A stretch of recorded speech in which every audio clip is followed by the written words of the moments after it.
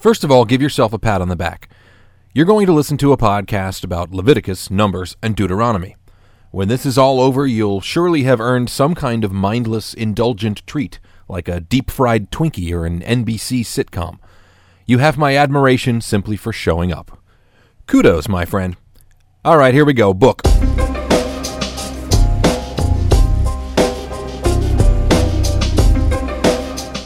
It might seem foolhardy to undertake 3 whole books in one short podcast, but I think it will work out nicely and free us up to move on quickly to the next chapter in Israel's history and the Bible's literary pageant. We've already examined Genesis and Exodus in some detail. Now here's how the rest of the Torah breaks down. Leviticus consists of more covenant law. Numbers is the story of the generation that passes before Israel is ready to finally enter the land of Canaan. And Deuteronomy is a sort of theological recap of Exodus. They're all really good reads, but more important, they're foundational for the biblical literature that follows. Remember that technically we've only been reading a single book by a single author or group of authors so far. After today, we'll move forward and discover new genres and new perspectives on Israel's history, but the Torah will always be square one.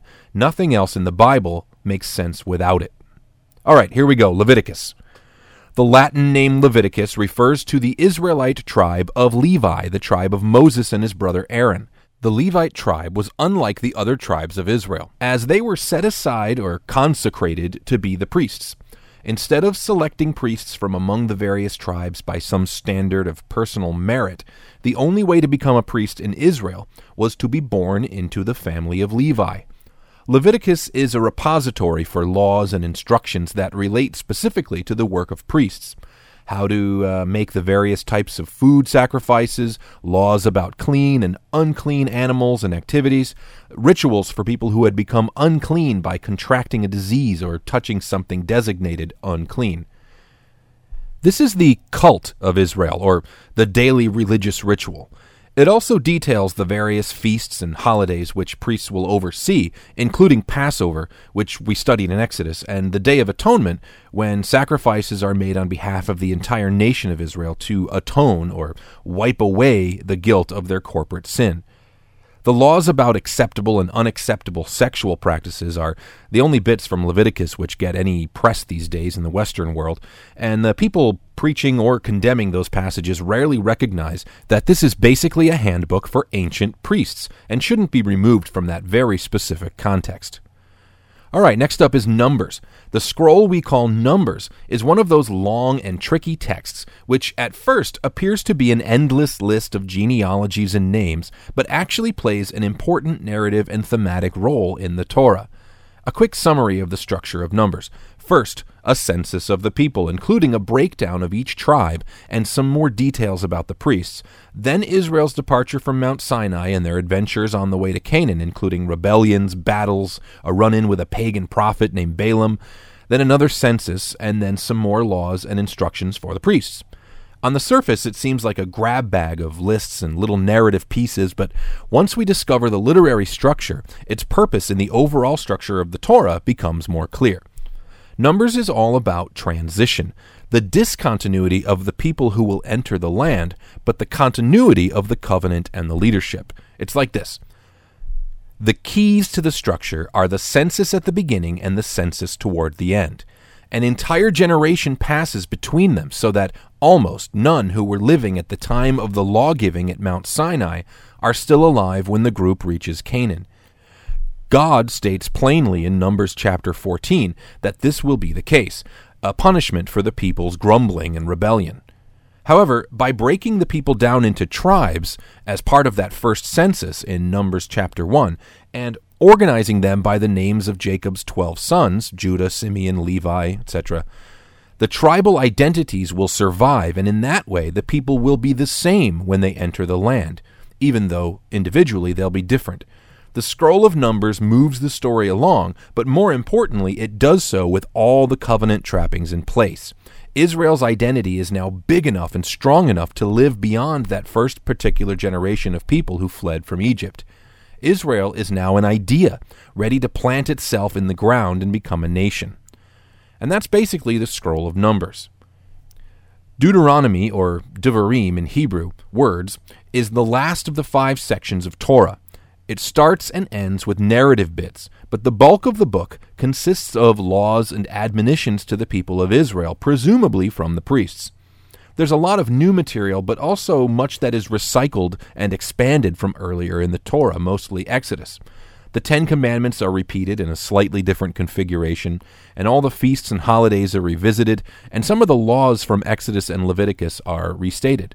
However, it's hard to ignore the very different tone and presentation of the laws in Deuteronomy. While the legal bits in the previous books were written down as literature, the material in Deuteronomy appears to have been designed to be read out loud. A repeated refrain throughout the book is, "Hear, O Israel," followed by some instruction, blessing, or warning.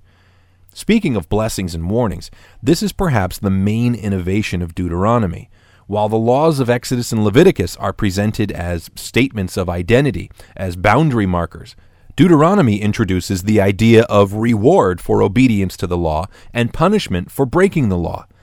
Not rewards or punishments doled out by the priests, although that sort of thing does come up from time to time, but rather blessings and curses poured out on the people by God himself. If you obey the law, life in the land will go well. You will be victorious in battle, and your crops will be healthy. If you disobey and follow another path, things will be rough for you. Your enemies will defeat you, and perhaps even, worst case scenario, carry you off into exile. File that one away for later. Note, however, that we're still talking about very earthbound blessings and curses. This is not heaven versus hell. It's success versus failure in this life, in this land, here and now. Deuteronomy makes more sense if we think about the social religious reality of Israel at this point in its development. The first generation, the generation that left Egypt and received the law firsthand from Moses at Mount Sinai, is gone. They're dead. The new generation has inherited the covenant and the mission to settle in the land. They didn't experience the Red Sea or Sinai for themselves, so like any generation which inherits religion from the old folks, it has to be retold, re-explained, expanded, and supported, or it's just not going to stick. The often passionate sermon-like tone of the teaching in Deuteronomy, combined with the read-out-loud format, reflects this dynamic. One more thing about the text of Deuteronomy, and this takes us in a very different direction and a new kind of conversation here on Book. There's a formidable scholarly hypothesis that suggests portions of Deuteronomy were written later in Israel's history, much later, and edited back into the scroll.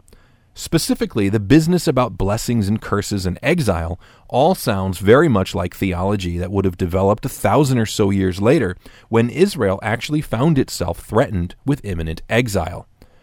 The second book of Kings describes how King Josiah, one of the last great kings of Israel before the great exile that altered their national destiny, discovered the long-lost scroll of the law, presumably Deuteronomy, and how the Israelites rejoiced and read it out loud. The redaction theory suggests that at this point the scroll was edited and updated and rewritten to reflect Israel's contemporary situation. Now, on the one hand, I'm always rather cautious and skeptical when it comes to hypothetical Bible redactions. Scholars have had a field day explaining that every passage that strikes them as odd must have been added by someone after the fact. These theories are fascinating, but they are also always just theories, and many times they reflect a willful ignorance of the way the literature was originally intended and designed to work. However, on the other side of the coin, religious readers who shudder and balk at the idea of biblical redaction in general need to calm down and understand how ancient authorship worked. It's not at all unthinkable that any Bible text might have been edited, updated, or otherwise redacted, even heavily so. This is how ancient texts were developed and put together. Authorship and ownership of literature did not work then as it does now. Communities forged texts, often through oral transmission and contemporization to their own time and place. Now, we've already suggested that the Torah was compiled out of existing material by Israel's priests upon the settlement in the land.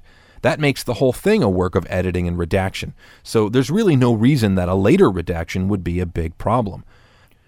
I'm not completely convinced by the Josian redaction theory about Deuteronomy.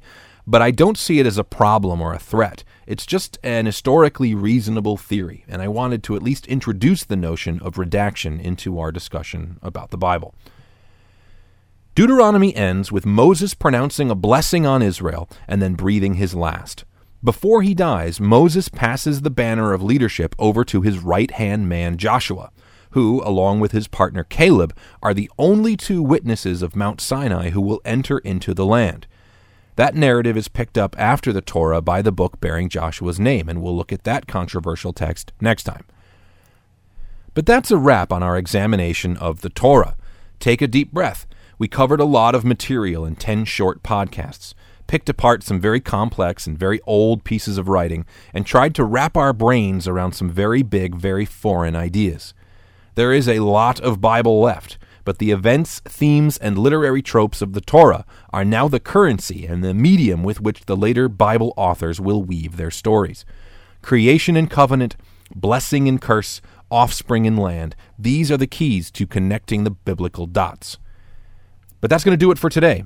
Next time, we'll take a look at the first two books of the Bible after the Torah, Joshua and Judges. Very different books that are stages in the same argument. They set up a problem which is solved in the following books, Ruth and Samuel. But before any of that, I think we'll do a fun supplement with a few deleted scenes from Genesis and Exodus, some juicy bits we had to leave out for time, so look for that soon. Well, this has been Book, a Bible podcast for everybody, and I have been Josh Way. If you enjoyed this podcast, I urge you to share, blog, like, and tweet it to your online friends and family. If you have any comments, questions, or constructive feedback, you can email me at book@joshway.com. You can also leave a voicemail at 801-760-3013, and maybe I'll answer it on the podcast. I would seriously love to hear from you. Read the book blog and find more content at book.joshway.com. That's it for me, Bible pals. I'll catch you next time.